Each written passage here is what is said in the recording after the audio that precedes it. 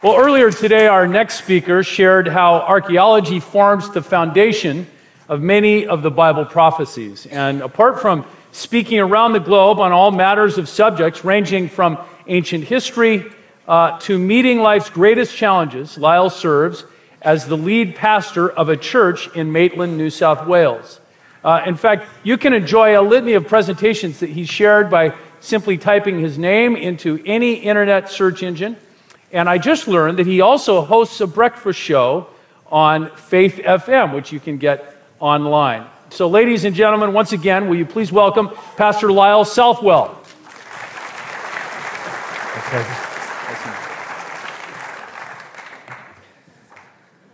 Bible prophecy is full of symbols. Anybody who has looked into the prophecies of the Bible, particularly Daniel and Revelation, will recognize immediately that it is full of codes and symbols that need to be deciphered, and as part of the challenge and the enjoyment of studying Bible prophecy is digging into them and finding out how the Bible actually decodes itself. Now, there are many things that we could talk about this afternoon, and we have already spoken about how that prophecy confirms the Bible.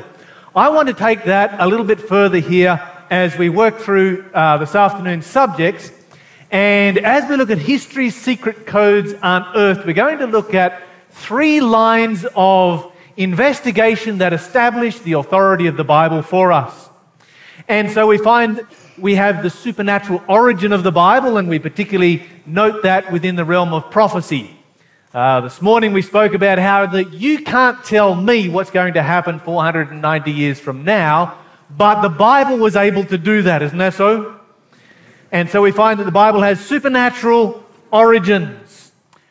We're also going to this afternoon look at the supernatural preservation of the Bible and finally the supernatural effect of the Bible, because without the presence of the supernatural, it is the presence of the supernatural that creates the existence of religion. Religion that doesn't exist. God doesn't exist without the supernatural. And so we need to find evidence for the supernatural as we look at the Bible and the codes and symbols contained within the Bible.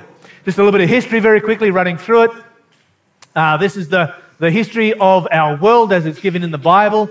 And the Bible was written during this period here, a 1500-year period, and it looks kind of short compared to some of the other long time spans. But that basically gives us a picture of where the Bible fits in.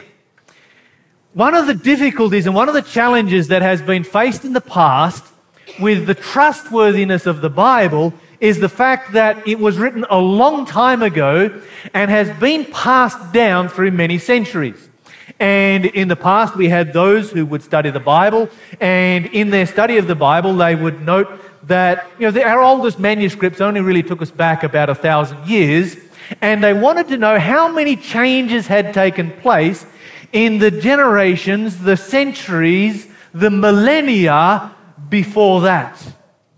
You see, researchers noted that every ancient culture, as it passed on its information and its spirituality and its books and its myths and its legends and so forth, those myths and legends and history even would be changed over the centuries, and sometimes changed quite dramatically. And so we can go to Egypt as an example, and Egypt probably is the most dramatic example, because it seems the Egyptians didn't even try. As their gods got changed and adapted down through history, they just rolled with it rather than trying to sort it all out. But if we go to Egypt, we can find that the gods were combined with each other as easily as they were divided. A god could be called the Bar of Anara, or 2 or more deities could be joined into one god with a combined name and iconography. Local gods were linked with greater ones, and deities with similar functions were combined, and it became just a whole mixed up mess. Ra was connected with the local deity Sobek to form Sobek Ra, with Ammon to form Ammon Ra, with the solar form of Horus to form Ra Horokhtri. Also you had Horak, okay, don't even try and get me to pronounce this one right here, but I think you start to get the idea. Deities of different sexes were joined, producing combinations like Osiris Neith and Mit-Mun, and we could go on. The Greeks, on the other hand, they were a little bit more careful in how they tried to pass down their gods. They had a lot less gods to deal with, so it was a lot easier. But even their gods got mixed up their Olympians and Titans as they were passed down through the generations. And so if we consider Aphrodite, for example, in 760 BC, she is identified as the daughter of Zeus and Dione by Homer, but 100 years later, she is the daughter of Cronus and Uranus. That was by Hesiod. And then, of course, Plato comes along and tries to solve the problem by saying, oh, no, there is actually two different Aphrodites. And so you see the problem. And this is just two small samples. And so researchers wanted to know how much of this has taken place in the Bible. How much of the Bible has been changed? Are we reading the Bible that has always existed? Or is it vastly different now that it has been passed down through many, many generations? And of course, when they're reading these Greek documents here, they are reading very, very old documents that are much closer to the original than the copies of the Bible they had. Well, that all changed when the greatest archaeological discovery of all time was made in the region of the Dead Sea. And we're all familiar with the Dead Sea Scrolls. Of course, the Dead Sea is the lowest place on earth and the saltiest water on earth. The Dead Sea is a place where you just can't sink. You just bob to the surface. And when I was there, I even tried to tread water, and it was really hard to tread water because your feet would try and pop up. And it was a really bad thing if they popped up this way because it would plant your face in the middle of it, and you really didn't want to put your face in it. But it was here in 1947 that the Dead Sea Scrolls were discovered, hiding in a cave near the remains of a village called Qumran. And here you have Qumran. These were Essenes that were living here, and part of their work had been to copy down copies of the Scriptures. Now, there were many other books that were contained amongst that as well. This was a real treasure trove of ancient documents. But the ones that have fascinated researchers the most are those scrolls that contain portions of the Bible. You see, when the Dead Sea Scrolls were discovered, they took our knowledge of Scripture 1,000 years closer in the Old Testament to the original. And of course, researchers were very quick to say, okay, let's have a look at these and let's read through them. Let's find out over a 1,000-year gap how many changes have taken place. And of course, they were expecting changes to have taken place, somewhere between the level of the Greeks and the Egyptians, and for those ancient manuscripts to be vastly different from the ones that we have today. And of course, this would end up being, quite an embarrassment for Christianity that has placed so much faith in the Bible. Well, researchers were absolutely stunned and shocked to find that when they read through those Dead Sea Scrolls, the copies of the ancient Old Testament, that they were almost word for word the Bible that we have right here. And so that then created a major problem. You see, with something like that, you then have to explain, how did that happen? That has never happened with any other ancient document, regardless of how determined the copiers have been in trying to preserve the accuracy of what they are passing on. And of course, we know that there's been many theories put forward as to how they could pass on copies of the Scriptures so accurately. But the long and the short of it is this. There is no evidence out there, there is nothing out there that adequately explains the accuracy of the Bible and how it has been transmitted over 1,000 years down to us today. The only real explanation for it is that a supernatural hand was involved, that this book was supernaturally preserved. This morning we noticed in looking at Bible prophecy that the Bible has a supernatural origin. You can't tell the future. But in looking at the Dead Sea Scrolls, we find that the Bible has a supernatural preservation. But the story doesn't stop there, because in 1979 there was an archaeologist by the name of Abi Bakr who in Jerusalem decided to excavate this rocky knoll here near St. Andrew's Church. And in doing so, he uncovered an ancient tomb that had long since been looted for all of its possessions. But in a small chamber like this, he found an area that had collapsed and covered over a whole treasure trove of over 1,000 pieces from antiquity. of incredible value. And as they were going through this, they discovered 2 small silver scrolls. And it took them many months to figure out how to unroll these scrolls so that they could read them. But when they did, they found once again they had a portion of the Bible. This time, though, rather than being from the time of Christ and a little bit before the time of Christ, 100 years or so before the time of Christ, these ones dated all the way back to when the descendants of Solomon and David were on the throne, and Solomon's temple was still standing. This took them back another 500 years older, to a much older period of time. And of course, once again, they wanted to know how much has changed in how the Bible has been handed down. And once again, they found it word for word, the Bible that we have today. How does that happen? Over a 1,500-year period that it comes down unchanged. The only adequate explanation is that a supernatural power has been involved. And so if we put it on our chart right up here, we find that the Dead Sea Scrolls, this is our oldest ones here, the Masoretic text. Our Dead Sea Scrolls take us back to about this time period here. And then, of course, our Silver Scrolls go all the way back there. Now, friends, I wish that I had the time here this afternoon to take you through some of the amazing codes and symbols that you find in the Bible and in other ancient manuscripts that show the supernatural origins of this book. But unfortunately, this is a short seminar, and so if you're going to study that more deeply, then I would suggest that you go and see my good friend Wayne Boehm, and he will be able to sort you out with a whole series of Bible studies, a number of series of Bible studies that we've put together to cover these subjects in detail. A couple of other, the next thing that I want to share with you is this one right here. And that is the supernatural effect of the Bible. The Bible makes this claim about itself.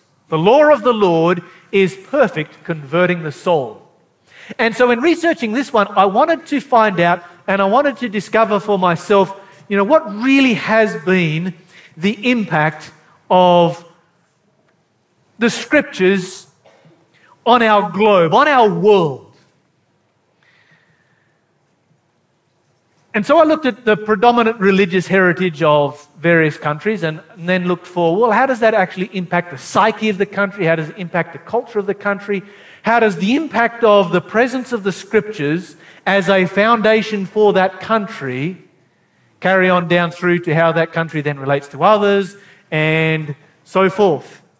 And to give just to sort of get a rough handle on it, one of the things that I looked at was how does a country relate to those who are the weaker amongst them? Those that they can dominate over.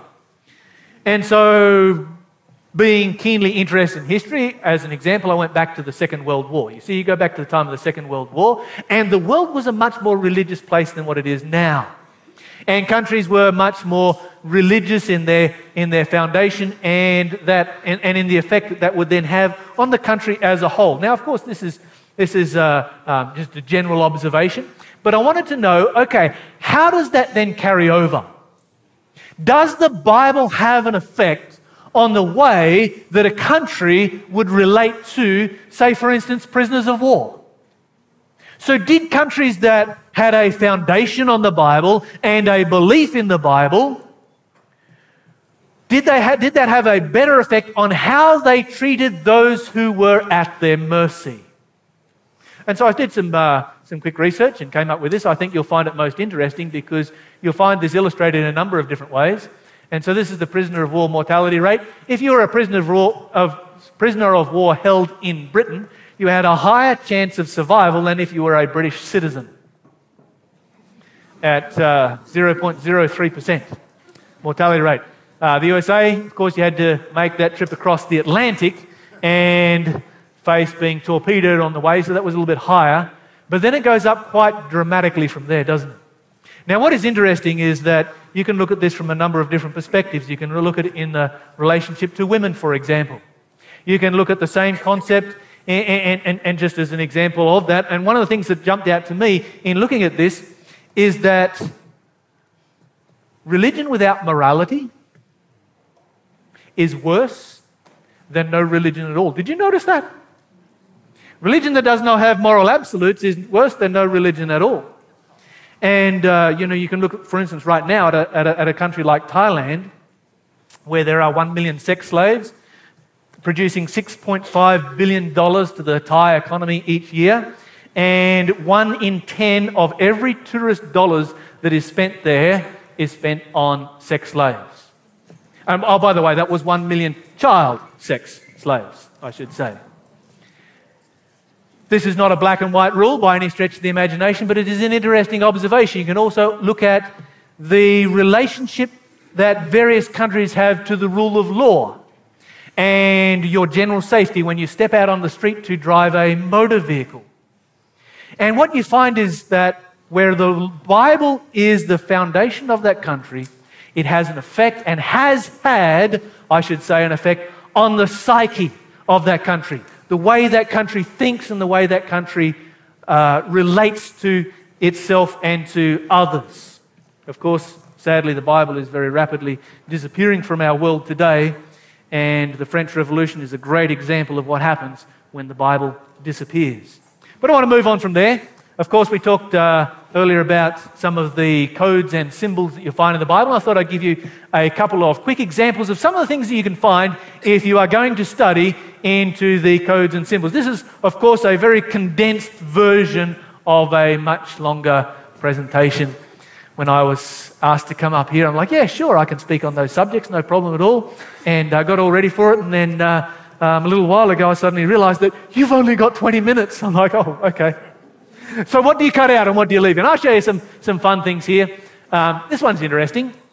These are the patriarchs who lived before the flood. The descendants of Adam all the way through to Noah. And if you look, for instance, at the names of these individuals and the meanings of the names, here you have the meanings of the names. So Adam means man. Seth means appointed, replacement. Enoch means mortal, sorrow, the blessed God. Descend, shall come down. Commencement, teacher, his death shall bring. Lament, despairing, comfort, and rest down here at the end.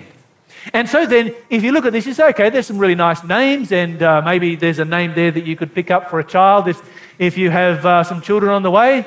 Mahalalel sounds like a good one right there. The blessed God, that's an awesome name. Okay, but notice what happens when you line these all up. Look at this.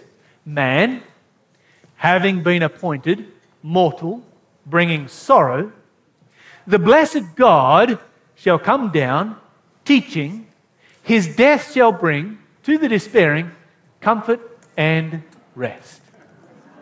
That's the gospel message right there, encoded within the names of the ancient patriarchs. Isn't that beautiful? And you can look at so many of these as you go through the Bible.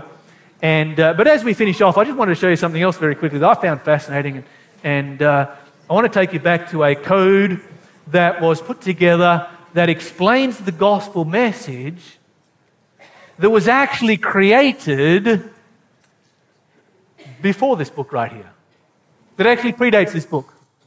In a civilization, the oldest continuous civilization on this planet, and of course I refer to China, and you'll find this amongst the traditional Chinese characters, which have gone through 4 different generations, but the radicals remain the same.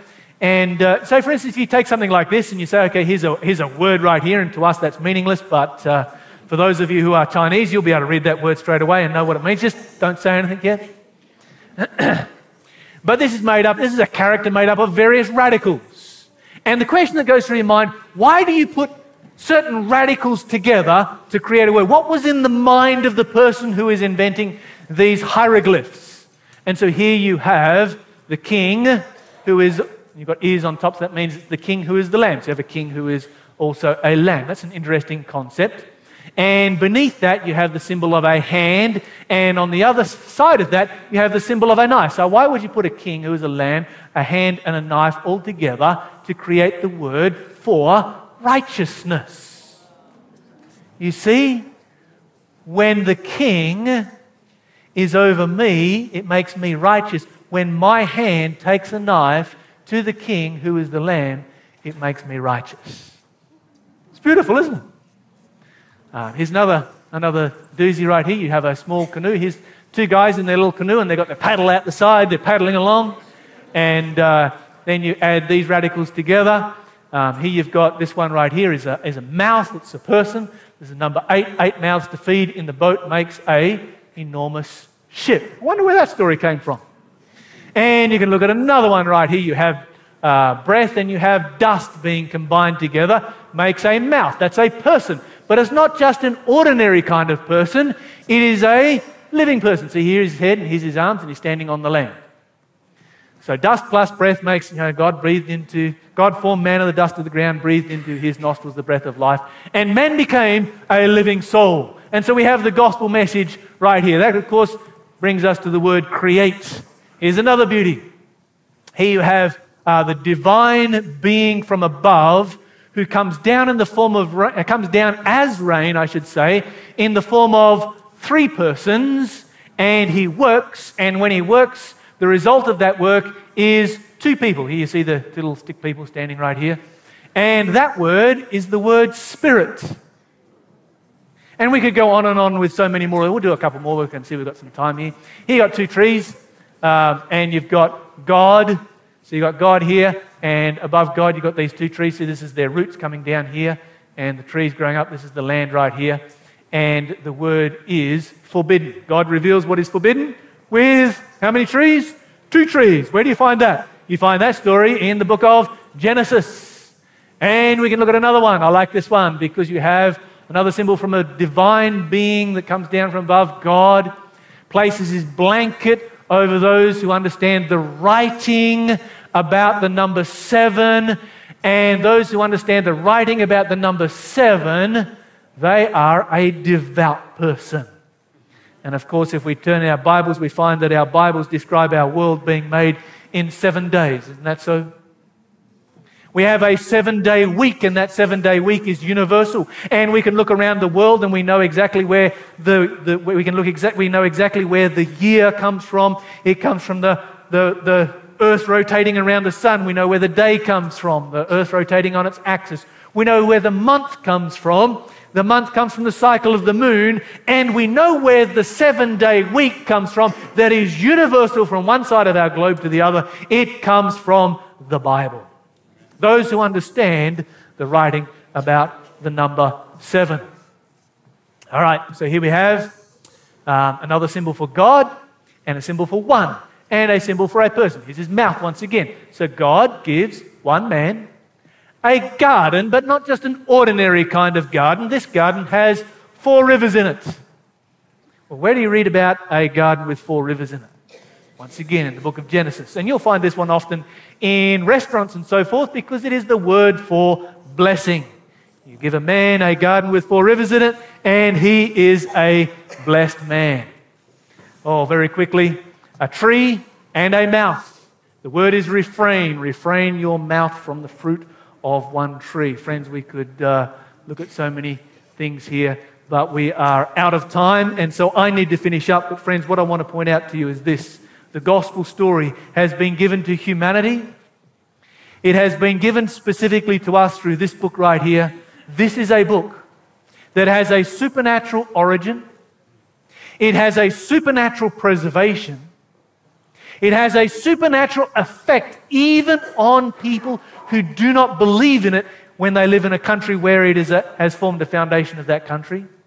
And God's gospel message has been given to us right here. This is no ordinary book. If you have never studied this book before, if you have never looked into it right here, let me commend it to you. You owe it to yourself to understand what this book says.